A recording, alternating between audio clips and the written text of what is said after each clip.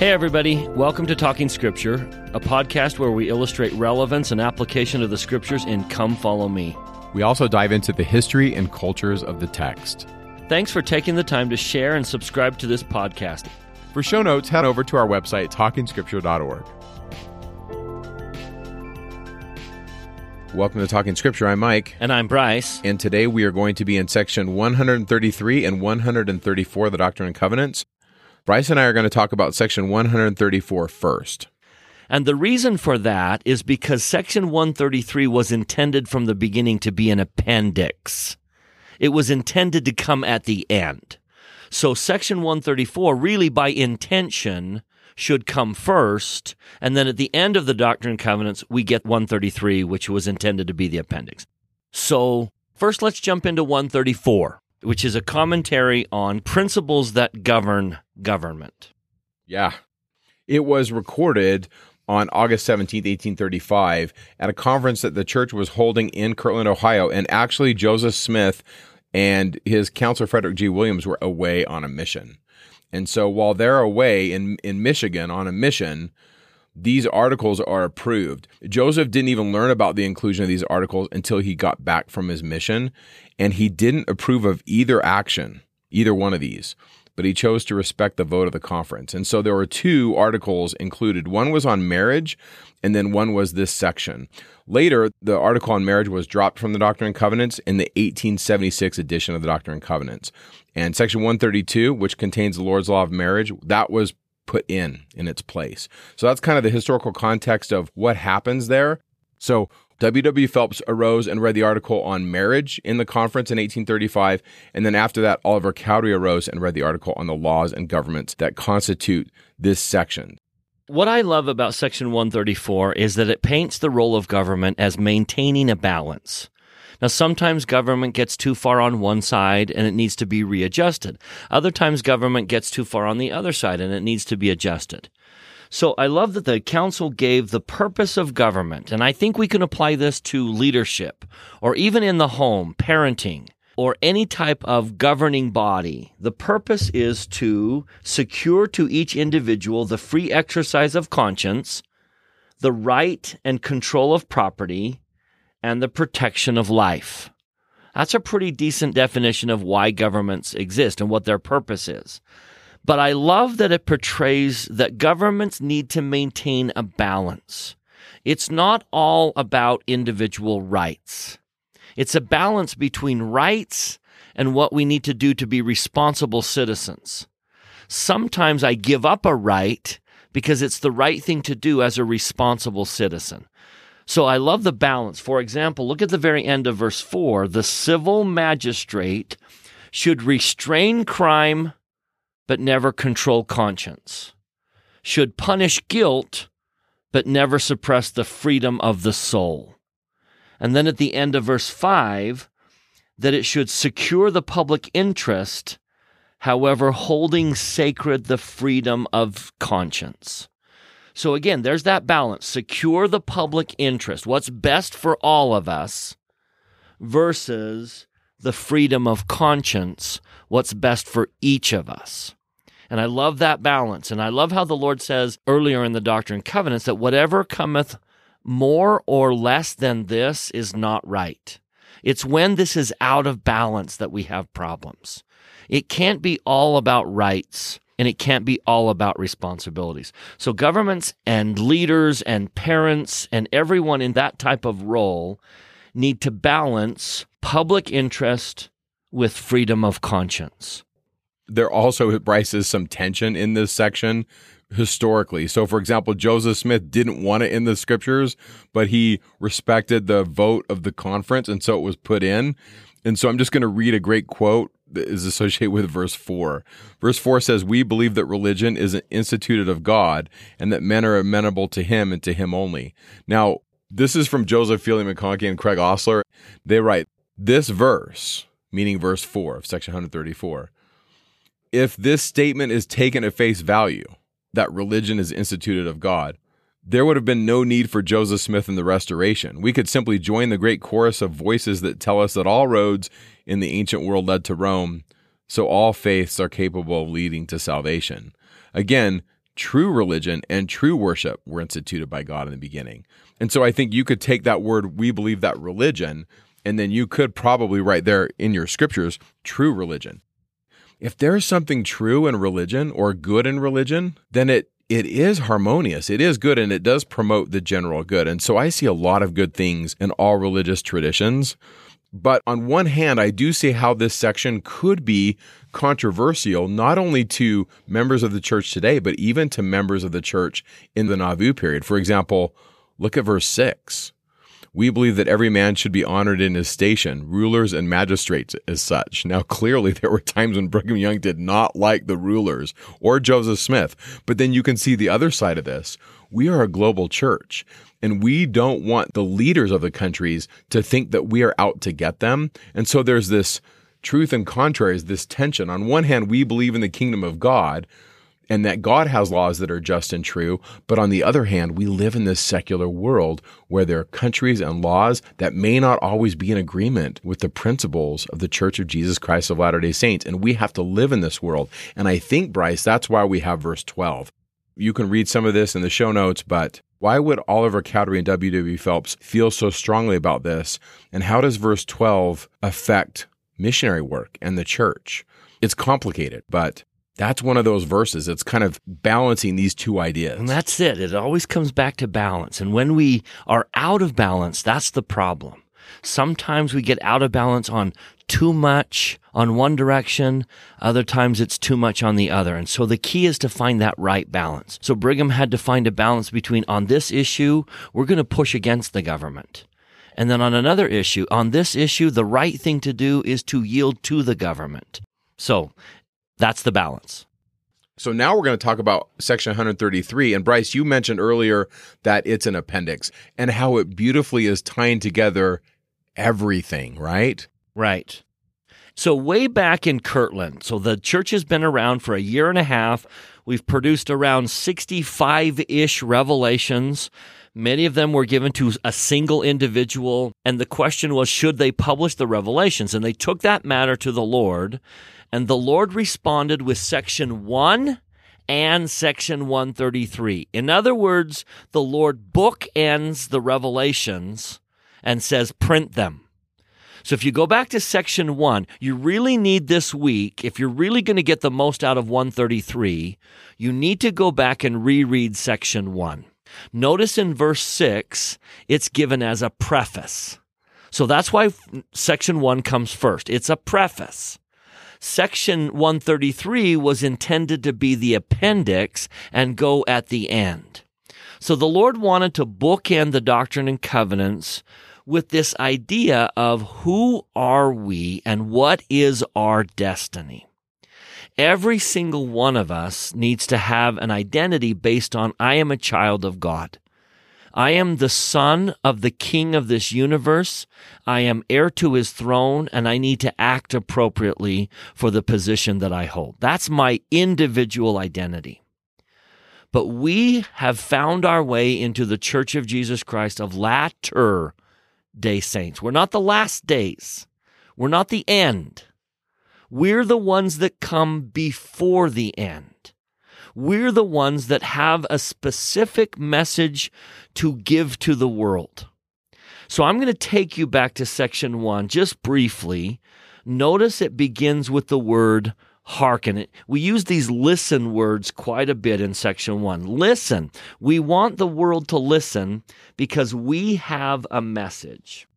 Section 1, verse 4, the voice of warning shall be unto all people. We have a message to the world. Now, the message is that the world is changing, and when the world changes into a terrestrial state, if you're not at least a terrestrial person, you can't change with it.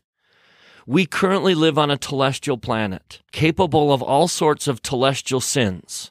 Celestial people are here, terrestrial people are here, telestial people are here on this telestial planet. But our announcement to the world is that during the millennium, during the last section of Earth, the last days, the Earth will be a terrestrial state. The planet is going to change into a terrestrial world, which means anything that is telestial has to either change or it has to go away. It cannot stand on a terrestrial planet. So our message to the world, verse 12 of section 1, prepare ye for that which is to come. For the Lord is nigh, and the anger of the Lord is kindled, and his sword is bathed in heaven, and it shall fall upon the inhabitants of the earth. Verse 14, the day cometh when they who will not hear the voice of the Lord, neither the voice of his servants, neither give heed to the words of the prophets, at least at a terrestrial level. If you're going to be telestial, you will be cut off. And that's our message to the world. Now, Heavenly Father doesn't want to destroy them. He wants to save them. So notice section 1, verse 17, knowing the calamities, I, the Lord, knowing the calamities which should come upon the inhabitants of the earth. I want to prevent those calamities from destroying my children. Knowing the calamities that are coming and wanting to save as many people as possible, I called upon my servant Joseph Smith Jr. In other words, the whole reason for the restoration is to save as many people as we possibly can. Now, turn to section 133, and you're going to find the sister verse to that.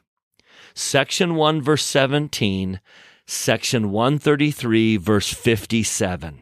For this cause, that men might be made partakers of the glories which were to be revealed, the Lord sent forth the fullness of his gospel, his everlasting covenant. So those are our anchor statements. In section 1, he's saying, knowing the calamities that are coming, I sent a prophet. In section 133, knowing the calamities that are coming, for this cause, that men might be made partakers of the glories which were to be revealed, the Lord sent forth the fullness of his gospel. Now that's where you and I need to stand up and listen with intent ears. We are that army sent today to do those very things. We are the ones sent into the world to save as many of Heavenly Father's children as possible. Now, the Lord is going to wrap so many Old and New Testament ideas into section 133 that we are now fulfilling the prophecies made in the Old and the New Testament. I remind you that the night Moroni came, he quoted the Old and the New Testaments. And he began by saying, these are the prophecies that are going to be fulfilled. We need to understand that. We need to understand what prophets, seers, and revelators in days past have been saying we in this dispensation would do. This is our identity. So have a personal identity that you are a child of God, but have a church identity that I belong to the Church of Jesus Christ of Latter-day Saints. And I know what that means. We are the ones sent prior to the cleansing, prior to the changing of the earth, prior to the destruction, to save as many people as we possibly can. So to jump into section 133, to set this up, let's talk about what happened to Israel. Those of us that are going to carry the baton across the finish line need to understand how the race began. But just briefly, would you turn with me to Deuteronomy chapter 4? I want to just mention one specific Old Testament prophecy and how it relates to you and I today. So Deuteronomy chapter 4, Moses is going to depart. He's giving a final farewell. He's giving his final counsel to the house of Israel before they go into the promised land, and he leaves them. And part of his counsel is this, starting in verse 25, he says, when thou shalt beget children and children's children, and you have remained long in the land, and shall corrupt yourselves, and make graven image, or any other likeness unto it, and shall do evil in the sight of the Lord thy God, and provoke him to anger. I call heaven and earth to witness against you this day, that you shall soon utterly perish from off the land wherein ye go unto Jordan to possess it. You won't prolong your days there.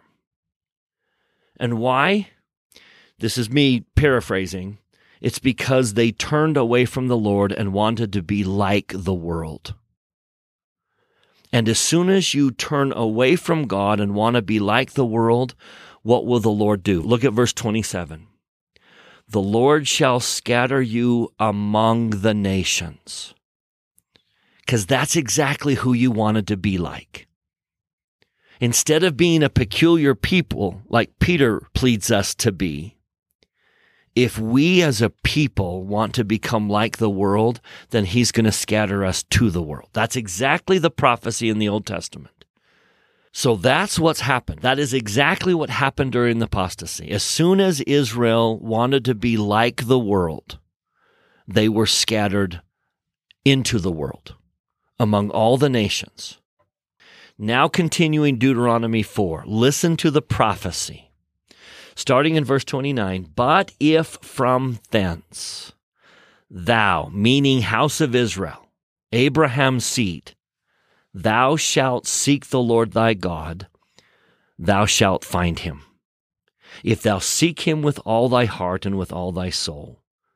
When thou art in tribulation and all those things come upon thee. Notice what I'm going to quote the Bible, and you're going to shake your heads and say, that's not in the Bible. Yes, it is in the Bible. Deuteronomy 4:30. Even in the latter days, if thou turn to the Lord thy God, thou shalt be obedient unto his voice.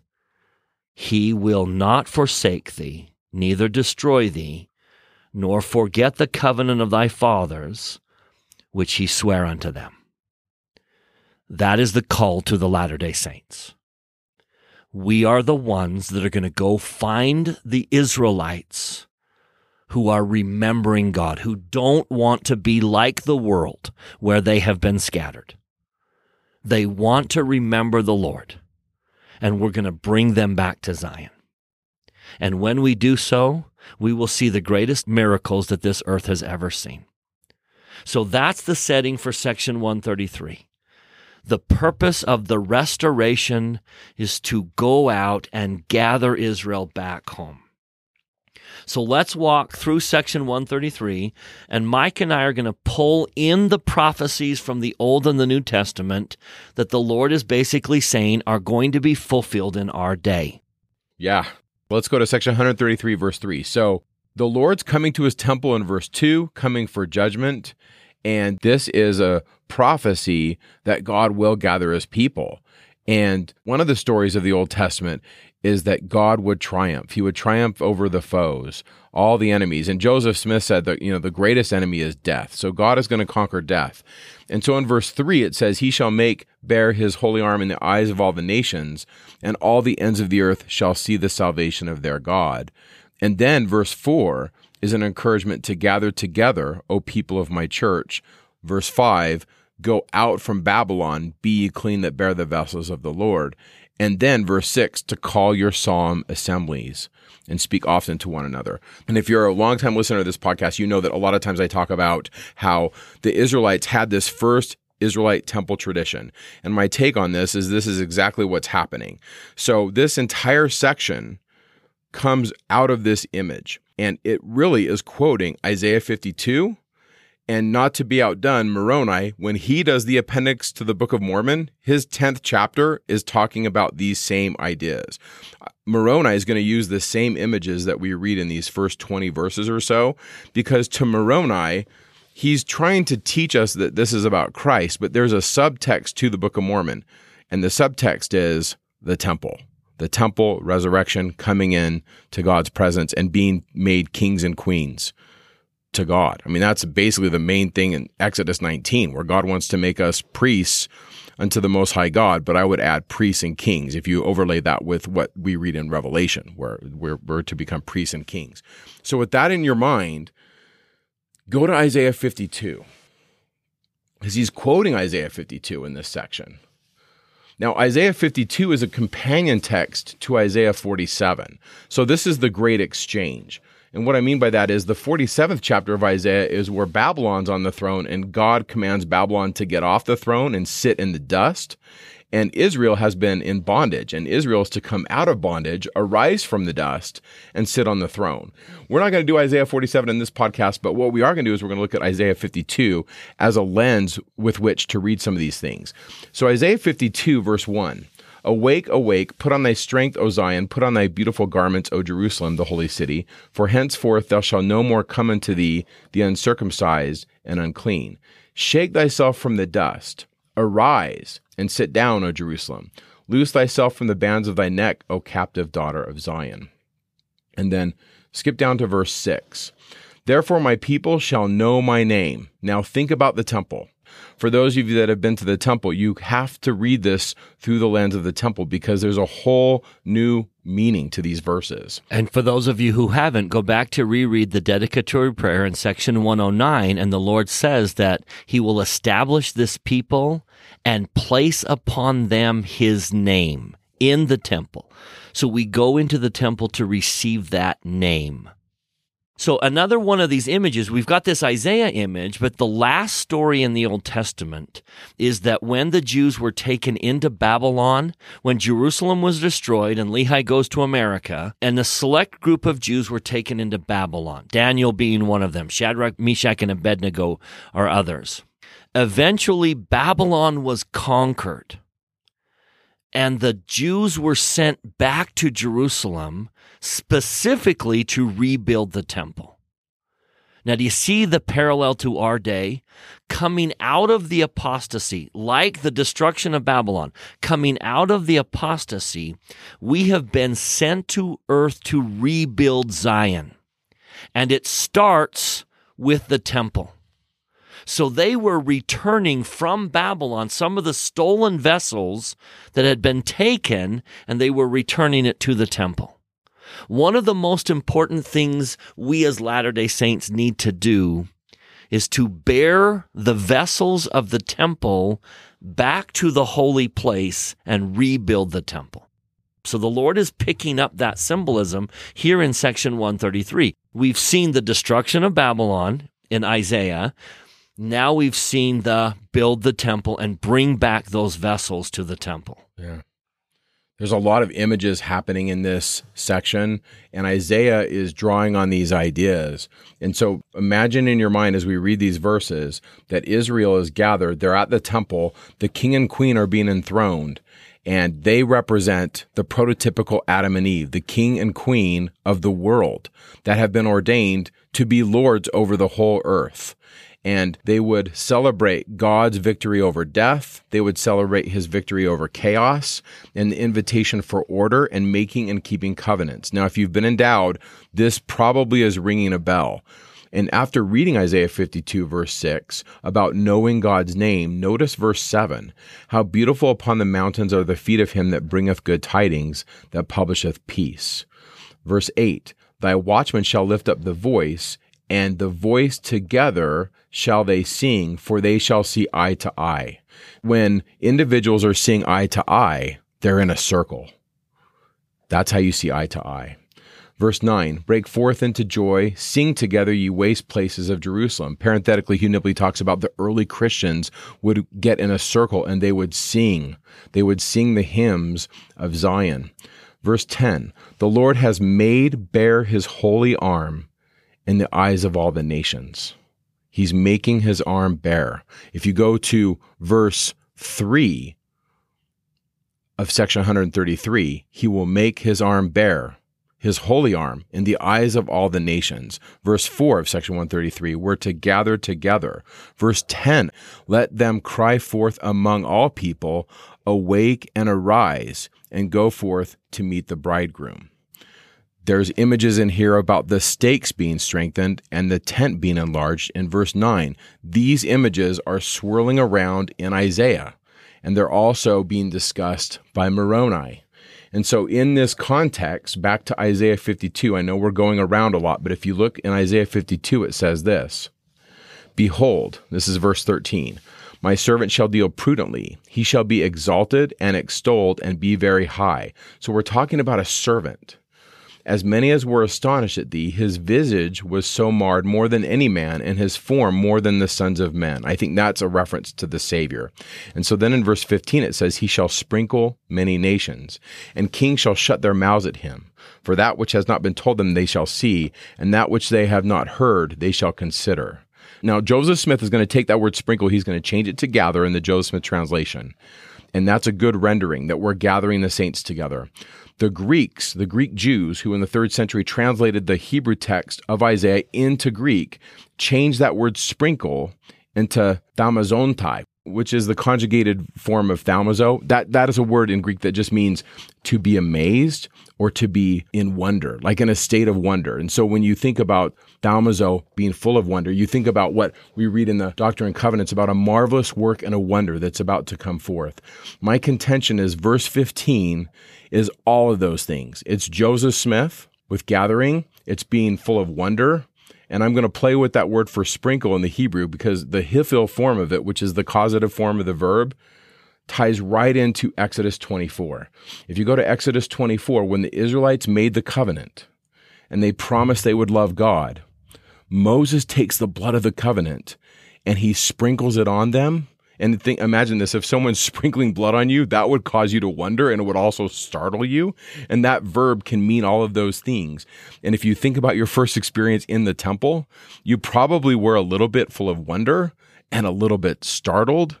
And in Exodus 24, that's what's going on. Like Moses is doing this as they're making a covenant. So I really like that. I wanted to geek out a little bit on verse 15 and give props to Joseph Smith, but also props to the Jewish writers that are kind of taking that word and saying, whatever's happening, this person in verse 14, whose visage was marred more than any other man, is going to amaze us. Now, another way to look at it, and I feel the Spirit when I talk about this, when you see the Savior, you are going to be amazed. You're going to be like, this is amazing.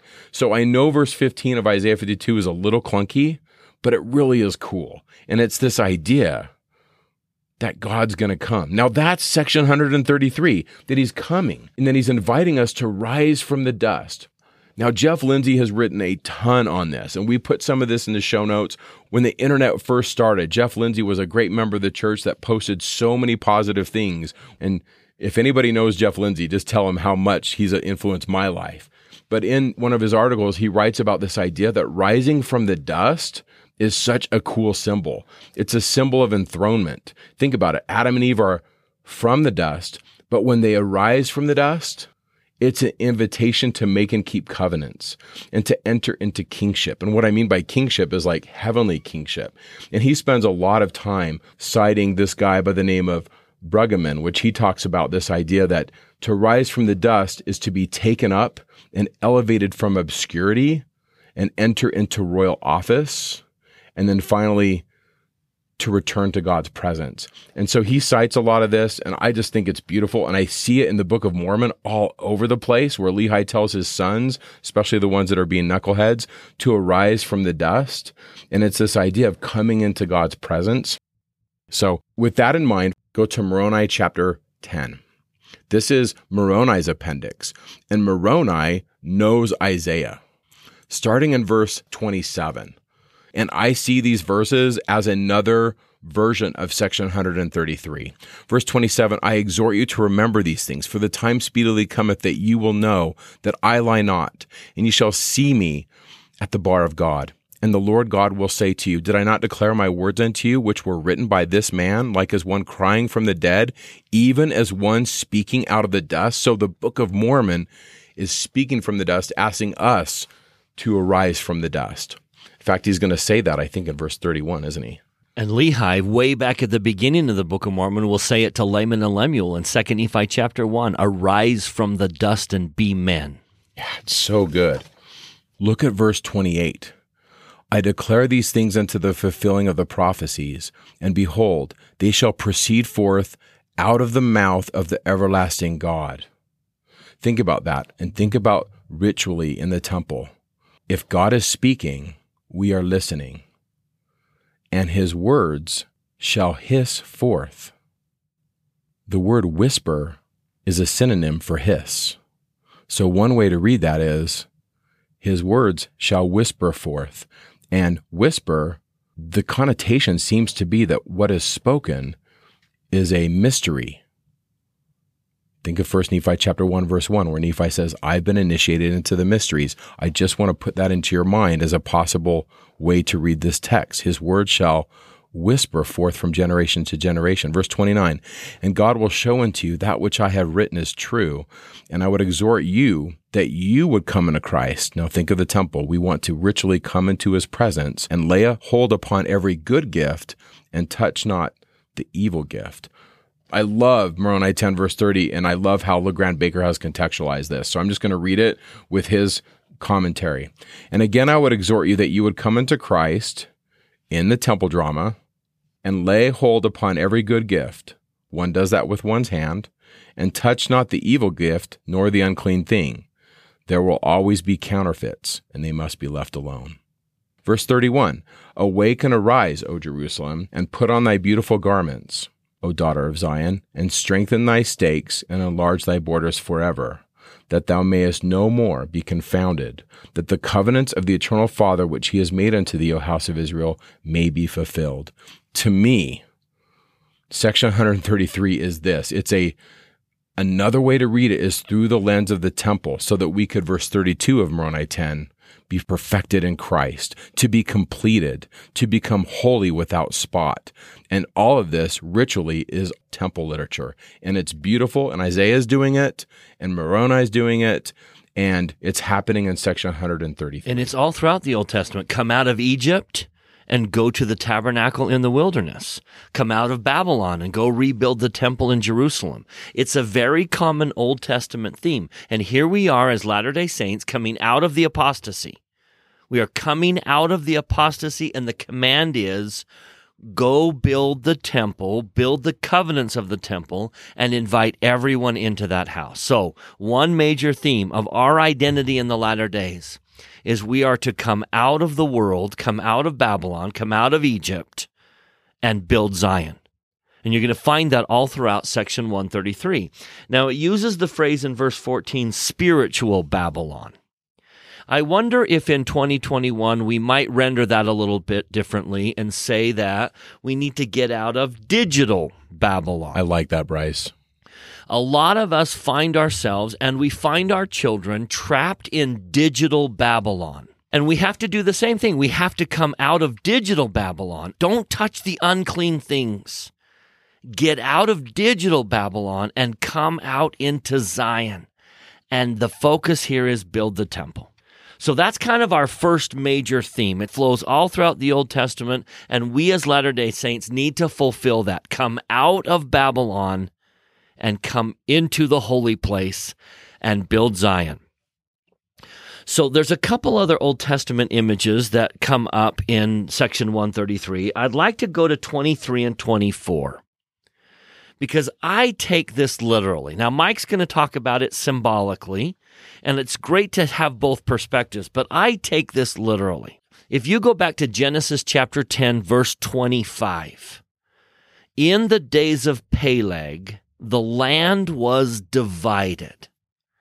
And I like the symbolism of that literal interpretation because in the Garden of Eden, while we were in a terrestrial state, there was one land, one continent.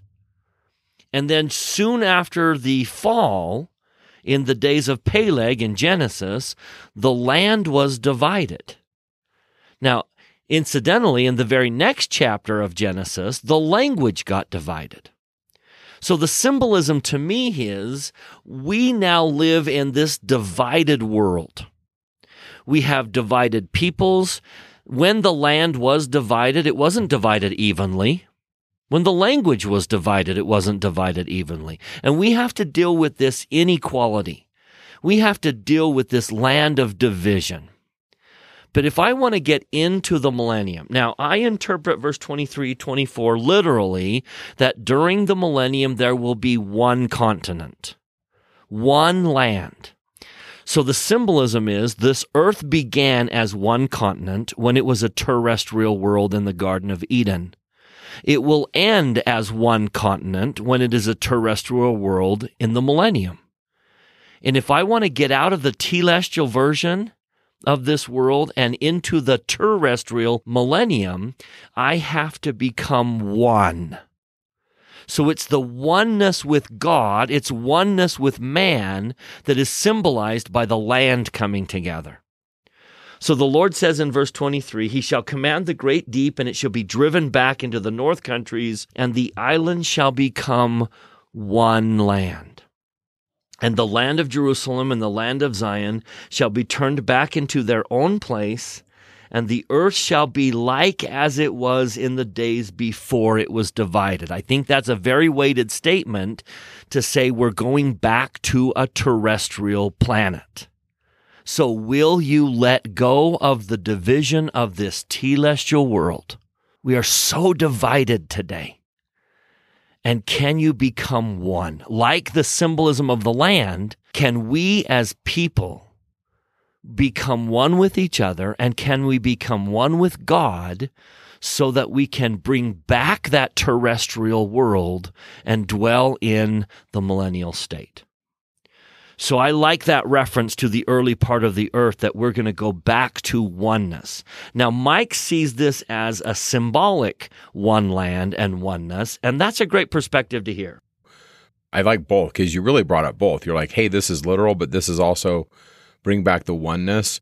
I certainly don't know, and I'm okay with whatever happens, but I do see this to be something that we could interpret figuratively as well. So what if the idea of Deuteronomy 6:4, where it talks about God as one, I think sometimes we as Latter-day Saints emphasize the separateness of God, but really they're more one than they are separate. I mean, we emphasize the separateness because of the creeds, right? But it's natural. I get a lot of questions in classes saying, who is this? Is this the Father or the Son? Right. And it's like we want to tear them apart. And they're constantly saying, don't tear us apart. We're one. Yeah.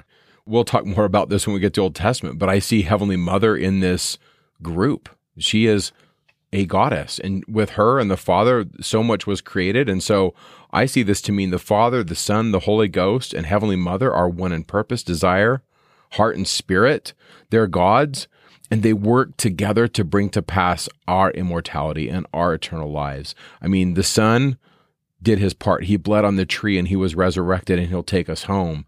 But the Holy Ghost is also crucial in the sense that he is the testator that teaches truth and lights our souls and brings us home and gives us manna from heaven.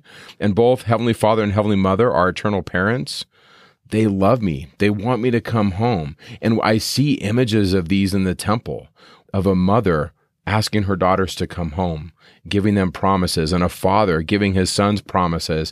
And then collectively, we are brought back into his presence. And so what if this oneness of the land, like Bryce said, is a metaphor for the family, the grand family of Adam and Eve, or Heavenly Father and Heavenly Mother? It's beautiful. And I think included in this are so many other things in these passages, like the pushing back of the great deep and standing on Mount Zion. I mean, that's verse 20 and verse 18.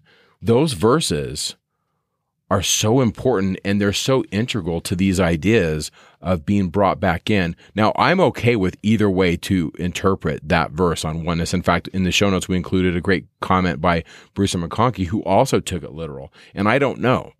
I see both, and they're beautiful.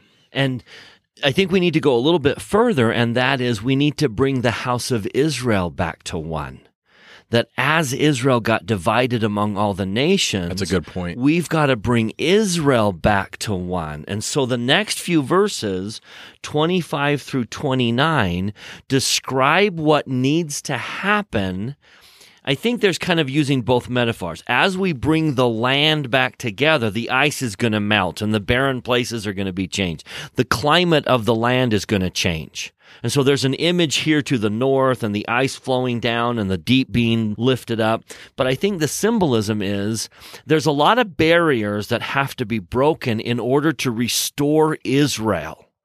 As we go out and bring all the tribes back into one house of Israel, it's going to take a great deal of effort and a lot of miracles.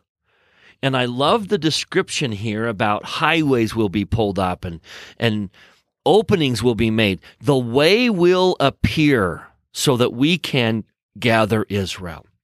And I want to shout from the rooftops that when President Nelson became the president of the church in his very first general conference, April of 2018, he said in that great talk, Revelation for the Church and Revelation for Our Lives, he declared, now this is, I believe, a prophet saying, "Thus saith the Lord." The president of the church said, quote, "Our Savior and Redeemer, Jesus Christ, will perform some of his mightiest works between now and when he comes again.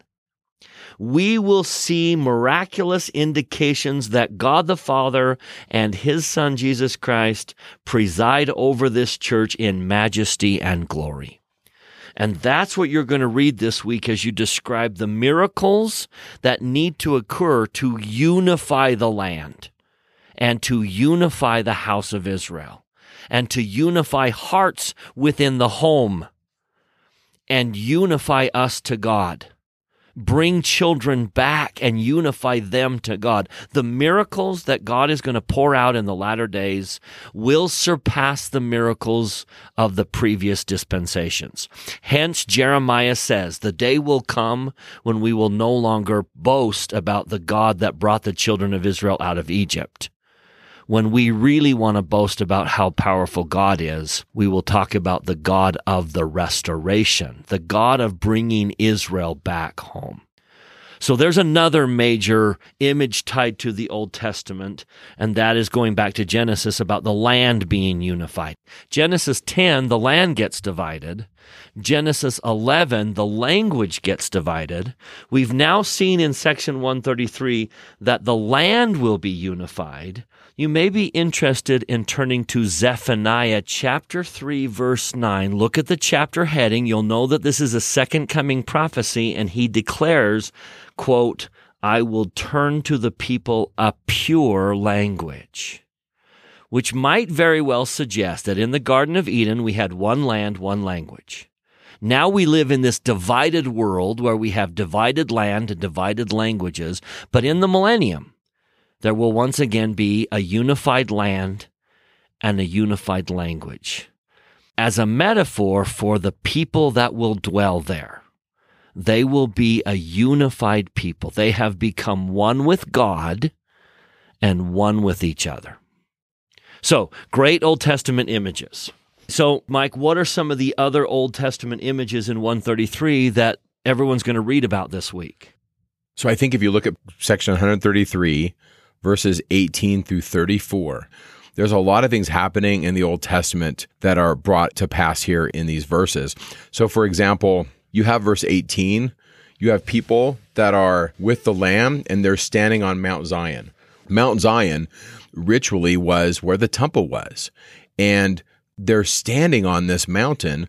And then in verse 20, we read that he, meaning Jehovah, will stand on the Mount of Olives and upon the mighty ocean, even the great deep. That has reference to Zechariah. Zechariah in the 14th chapter talks about how the Savior or the Messiah figure will come and stand on the Mount of Olives.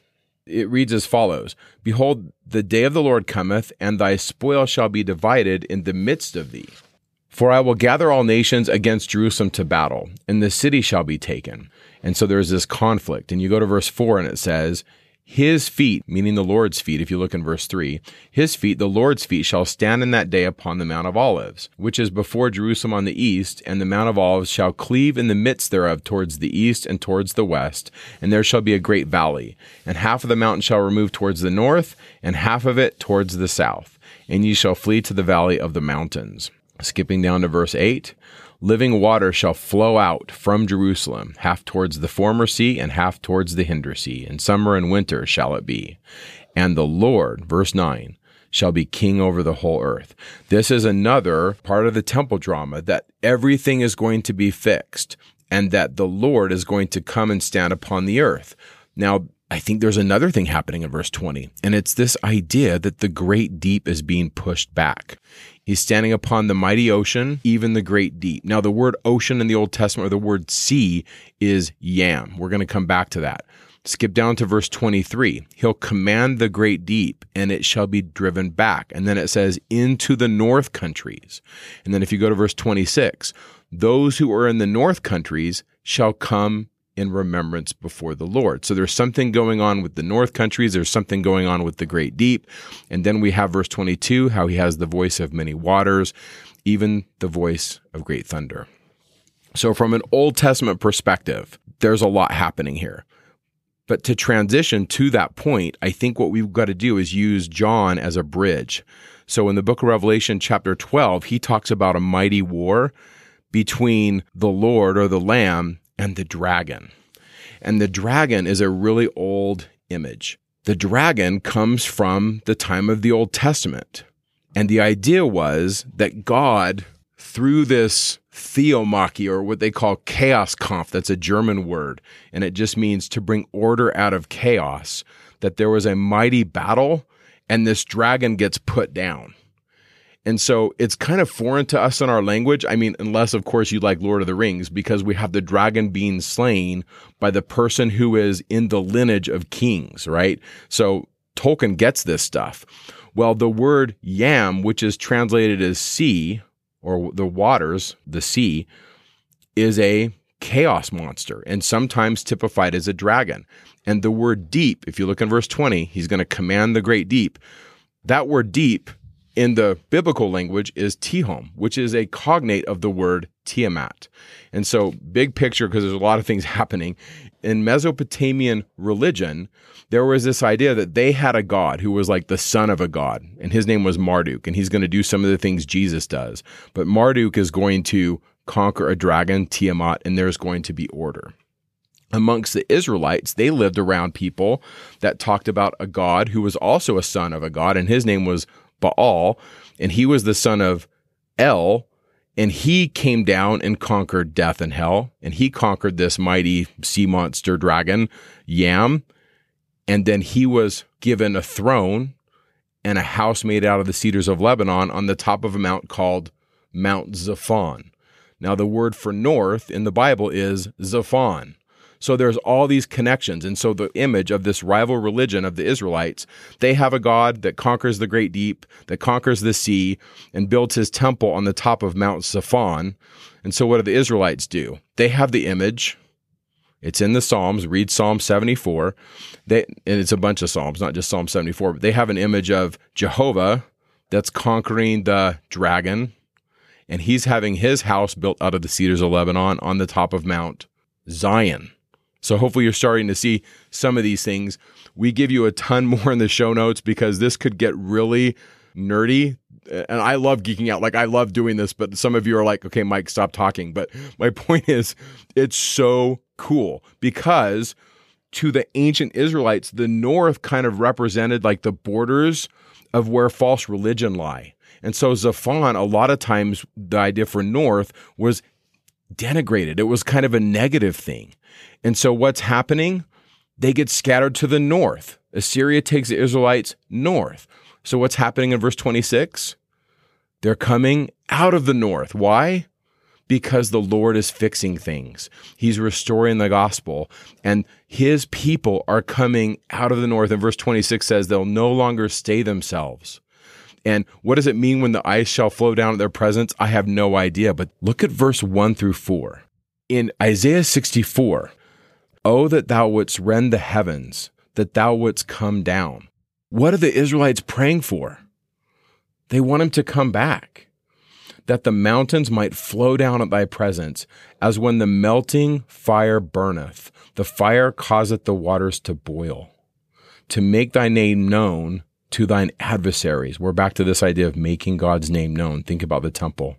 When thou didst terrible things which we looked not for, thou camest down, the mountains flowed down at thy presence. For since the beginning of the world, men have not heard, nor perceived by the ear, neither hath the eye seen, O God, besides thee, what he has prepared for him that waiteth for him. I think one of the things we see here is this invitation to meet God. And he's going to come down. And I mean, if you look at the end of 64, our holy and our beautiful house where our fathers praise thee. They're talking about the glory of it. But the context of Isaiah 64 is Isaiah sees the tragedy in verse 11. It's burned up with fire and all our pleasant things are laid waste. So that's a very tragic ending to Isaiah 64. But Isaiah saw your day and he saw that it would be put back, which is really awesome.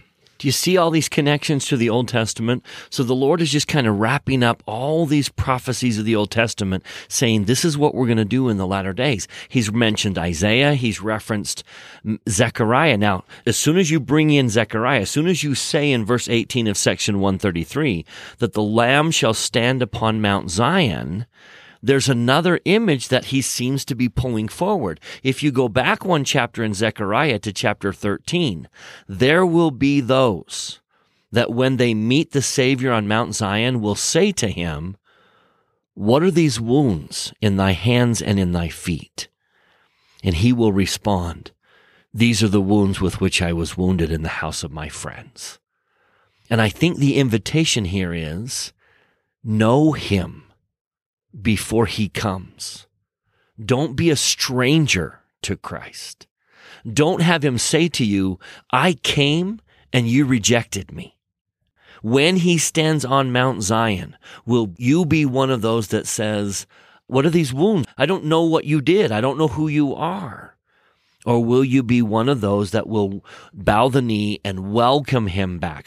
Bryce, I think what you're talking about is really verse 32 of section 133. They know him, so when they see him, they fall down. They fall down before him. And I love that verse in verse 32 where it says, they'll be crowned with glory. The Lord is not hoarding power.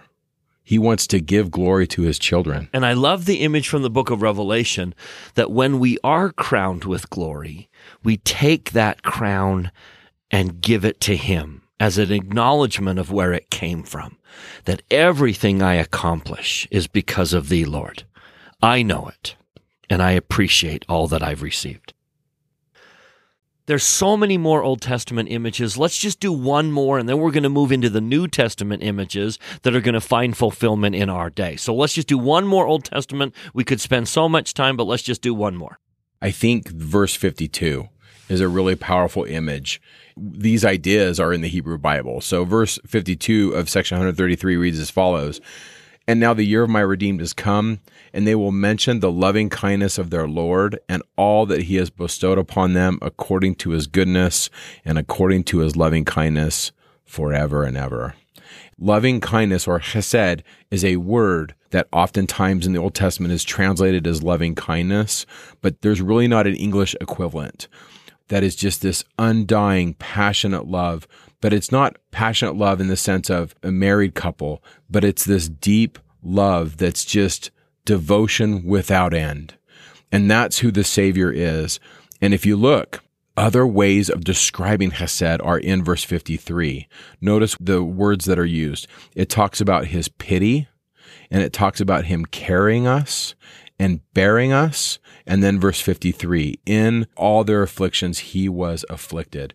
And in Hosea, it talks about this, but it's all over the place where the Lord says, what I want from you guys, Israel, isn't so much your stuff. I want your covenant love. I want this chesed from you. And I want to be tied to you in this great feeling of love. And so there are times when individuals demonstrate this in the Old Testament, even to the point of risking their lives because they love the person that they're doing this for. And one of the most beautiful stories in the Old Testament that shows this and demonstrates this is the story of Ruth. So I can't wait to get into Ruth and how Ruth is a type of Christ. But just know that word loving kindness to me is an Old Testament word, and God is showing us who he is. It's really beautiful stuff. I love that phrase. In all their afflictions, he was afflicted. He allows us to go through the liberty jails of our lives, but he's there with us suffering together. Yes.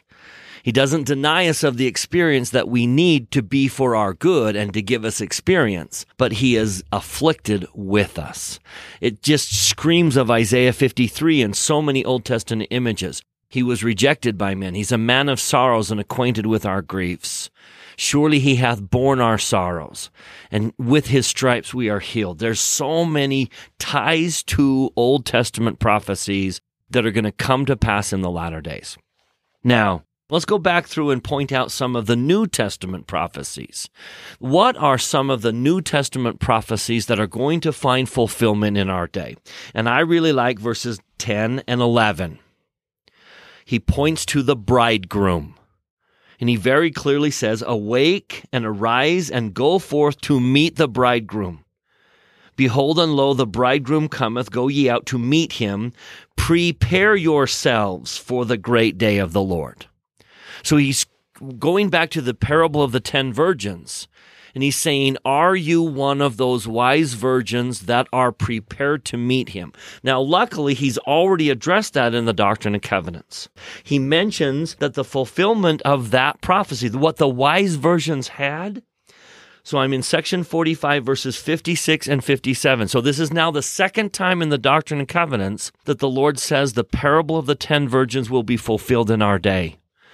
But he clarifies it in verse 57, "For they that are wise and have received the truth have taken the Holy Ghost for their guide and have not been deceived." So by referring to that in the appendix of the Doctrine and Covenants, he's constantly reminding us, have you taken the Holy Ghost as your guide? That's the oil that's in the vessel. I can't give it to you. You can't go buy it in the market. Each one of us has to fill that vessel ourselves. And it is filled a drop at a time each time I learn to take the Holy Ghost as my guide. So watch therefore. I'm back in section 133, verse 11. Watch therefore. Be prepared, because you don't know when he's coming. Then back in 133, on 2 occasions in this section, he refers to Revelation chapter 14, verse 7. Way back in the New Testament, John prophesied that an angel would fly through heaven with the everlasting gospel. Now, we love to put Moroni on top of our temple. But if you look at that, if you don't know who it is, it's clearly a reference to Revelation 14:7. There is an angel holding a book on top of our temples, most of our temples. And the reference here is, now I'm in section 133, verse 17, "For behold, the Lord thy God sent forth the angel crying through the midst of heaven, saying, Prepare ye the way of the Lord, and make his path straight." Then we're going to see another reference to that in verse 36. "Now verily saith the Lord, that these things might be known among you, O inhabitants of the earth, I have sent forth mine angel flying through the midst of heaven, having the everlasting gospel." So again, he just tied the book of Revelation into the restoration. That all that we read in the book of Revelation will be fulfilled in our day, including an angel, or really angels, are going to come bringing the everlasting gospel, which will then, in section 133, verse 37, be preached into all the nations. So we receive it from angels, and then we go out and preach it into all the world. Now, speaking of Revelation, the book of Revelation, which really isn't called the book of Revelation, it's really called the Revelation of St. John the Divine. Since we're talking about the real name, the Greek word is apocalypse. Apocalypse means to remove the cover. So what do we do in the temple? We come into God's presence, we remove the veil. So I think it's temple too. Yeah. But in verse 18, section 133, verse 18, "The Lamb shall stand upon Mount Zion." There's the Old Testament reference. "And with him 144,000. There's the New Testament reference. Now, we are taught in section 77 of the Doctrine and Covenants who the 144,000 are. They are high priests, so they are church leaders, and they seem to represent all the tribes of Israel. They are high priests that have come in from all the tribes of Israel, having the authority of the priesthood. And I think the key here is what's written on their forehead. I think that's a very clear reference to Revelation and the counterfeit, which is the beast who's put his image in our forehead. Like, touch not the unclean thing. Touch not the unclean thing. Back in section 133, verse 18, the 144,000 have the Father's name written on their forehead. All of these images are just tying together. When the Passover occurred, they put the lamb on the forehead of their house, so to speak. By putting the lamb on the forehead of their house, the destroying angel passed over them. And here we have that image. The 144,000 put the Father's name on them, and they were spared. They were blessed, and they are with Christ on Mount Zion.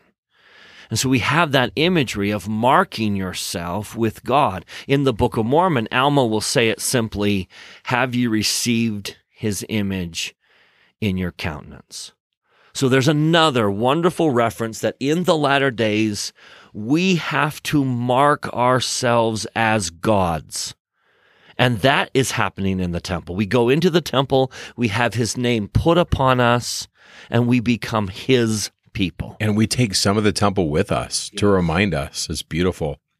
So if you go to the 133rd section, verse 46, the question is raised, who is this that cometh down from God in heaven with dyed garments, from the regions which are not known, clothed in his glorious apparel, traveling in the greatness of his strength? And he shall say, I am he who spake in righteousness, mighty to save. And the Lord shall be red in his apparel, and his garments like him that treadeth in the wine vat. And so there's some images here, Bryce. And so I love the footnote, Revelation 19:13. So if you go to Revelation 19, it talks about the marriage supper of the Lamb. Verse 7 and 8, the wife has made herself ready. That's the church. She's clothed in fine linen, which is a symbol for the righteousness of the saints. And verse 9, there's a supper. This is all happening in the ancient Israelite temple. They have the supper. We do this portion of the temple experience in the church. We have the supper symbolically. When we take the sacrament, we take his name upon us. But then we get to verse 11, and it's this image of war.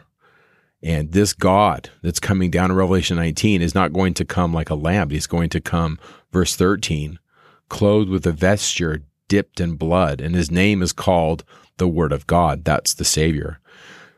And the armies which were with him are clothed in fine linen in verse 14. And then an interesting passage, verse 16 says, on his vesture and on his thigh is a name written, King of Kings and Lord of Lords. Perhaps that is written on a sword, which is on his thigh. That's one possibility to read it. But this image in Revelation 19 is this image of a warrior God, because he's done waiting for the wicked to repent. I think that's one way to read Revelation 19 in the context of section 133. Now, the connection between the bride's garment and his garment is significant. The bride puts on fine linens, which represents her righteousness. So the bride puts on fine linen, clean and white. He wears red. We wear white. The reason he wears red is he took the spots on my clothing and put them on himself. So red here is a symbol of sin.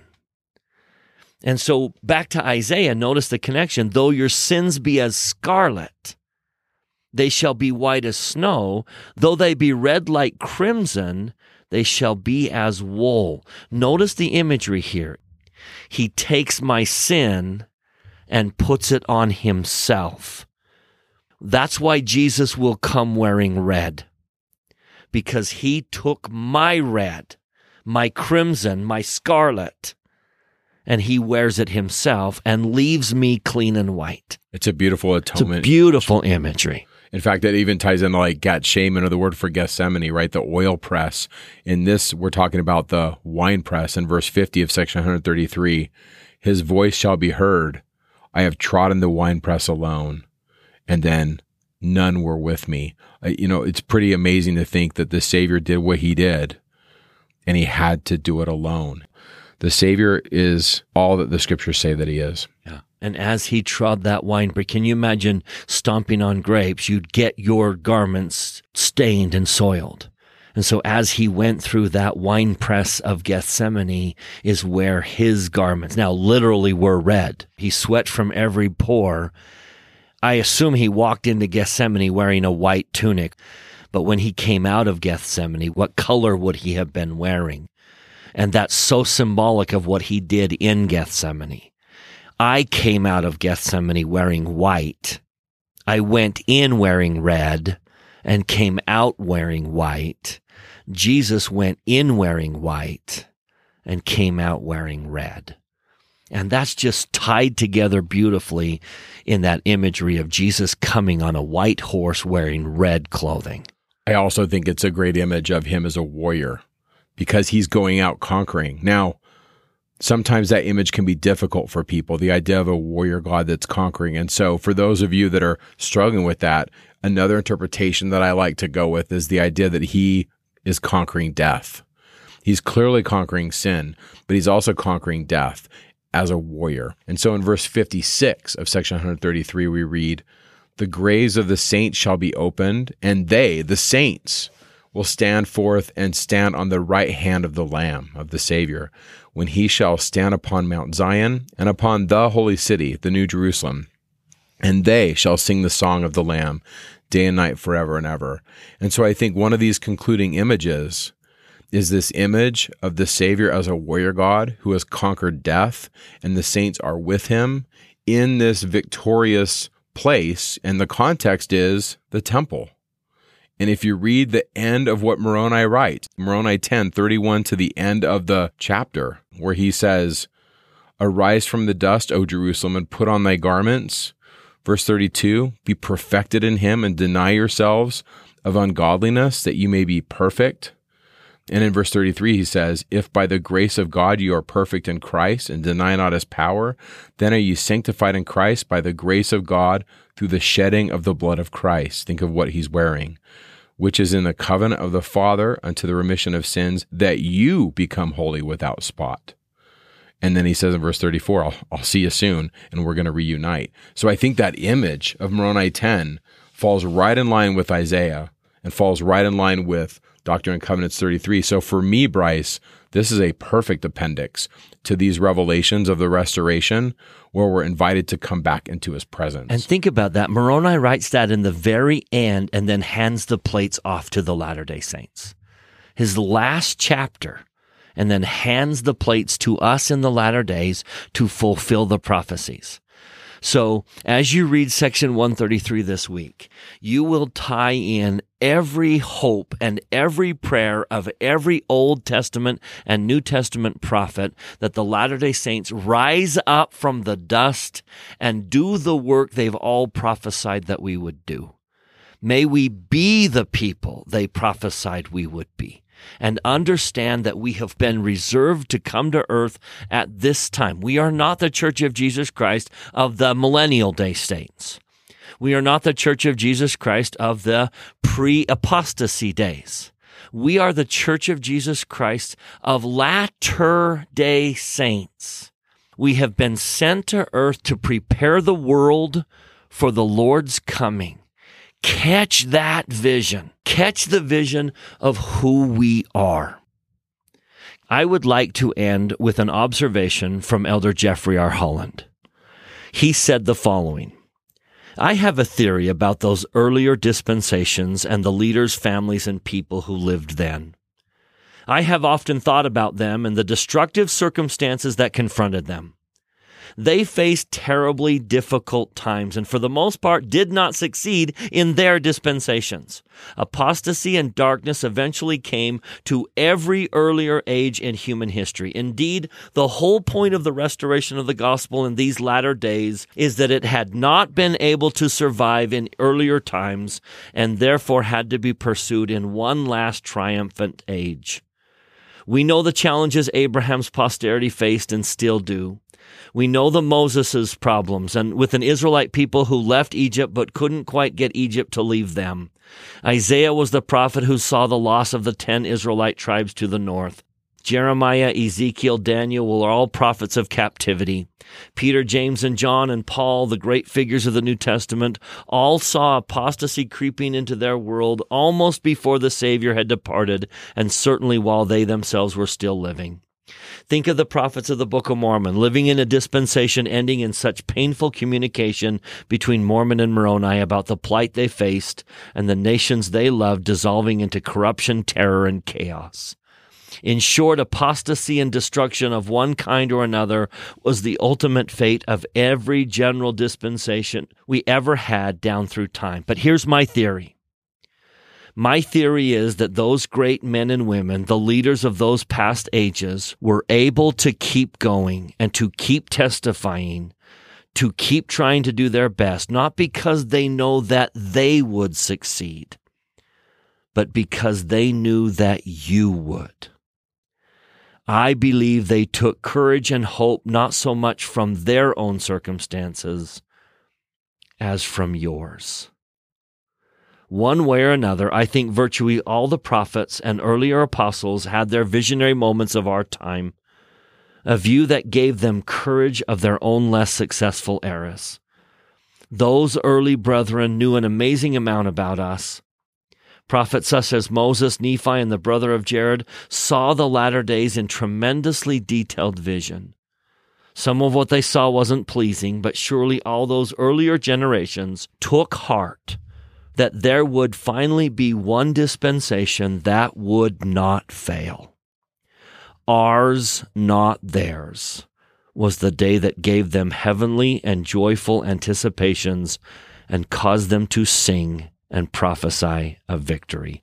Ours is the day, collectively speaking, towards which the prophets have been looking from the beginning of time. In a very real way, their chance to consider themselves fully successful depends upon our faithfulness and our victory. May you catch the vision this week of all these Old and New Testament prophets, seers, and revelators who saw failure in their day but hope in ours. May we be the church that they envisioned we would be and do what they envisioned we would do. And with that, we'll see you next week when we cover section 135 and 136, the martyrdom of the prophet Joseph Smith. Talking Scripture is not an official production of the Church of Jesus Christ of Latter-day Saints. The opinions expressed in this podcast are Mike and Bryce's opinions only. We refer you to official church sources and the church website to clarify any doctrinal questions.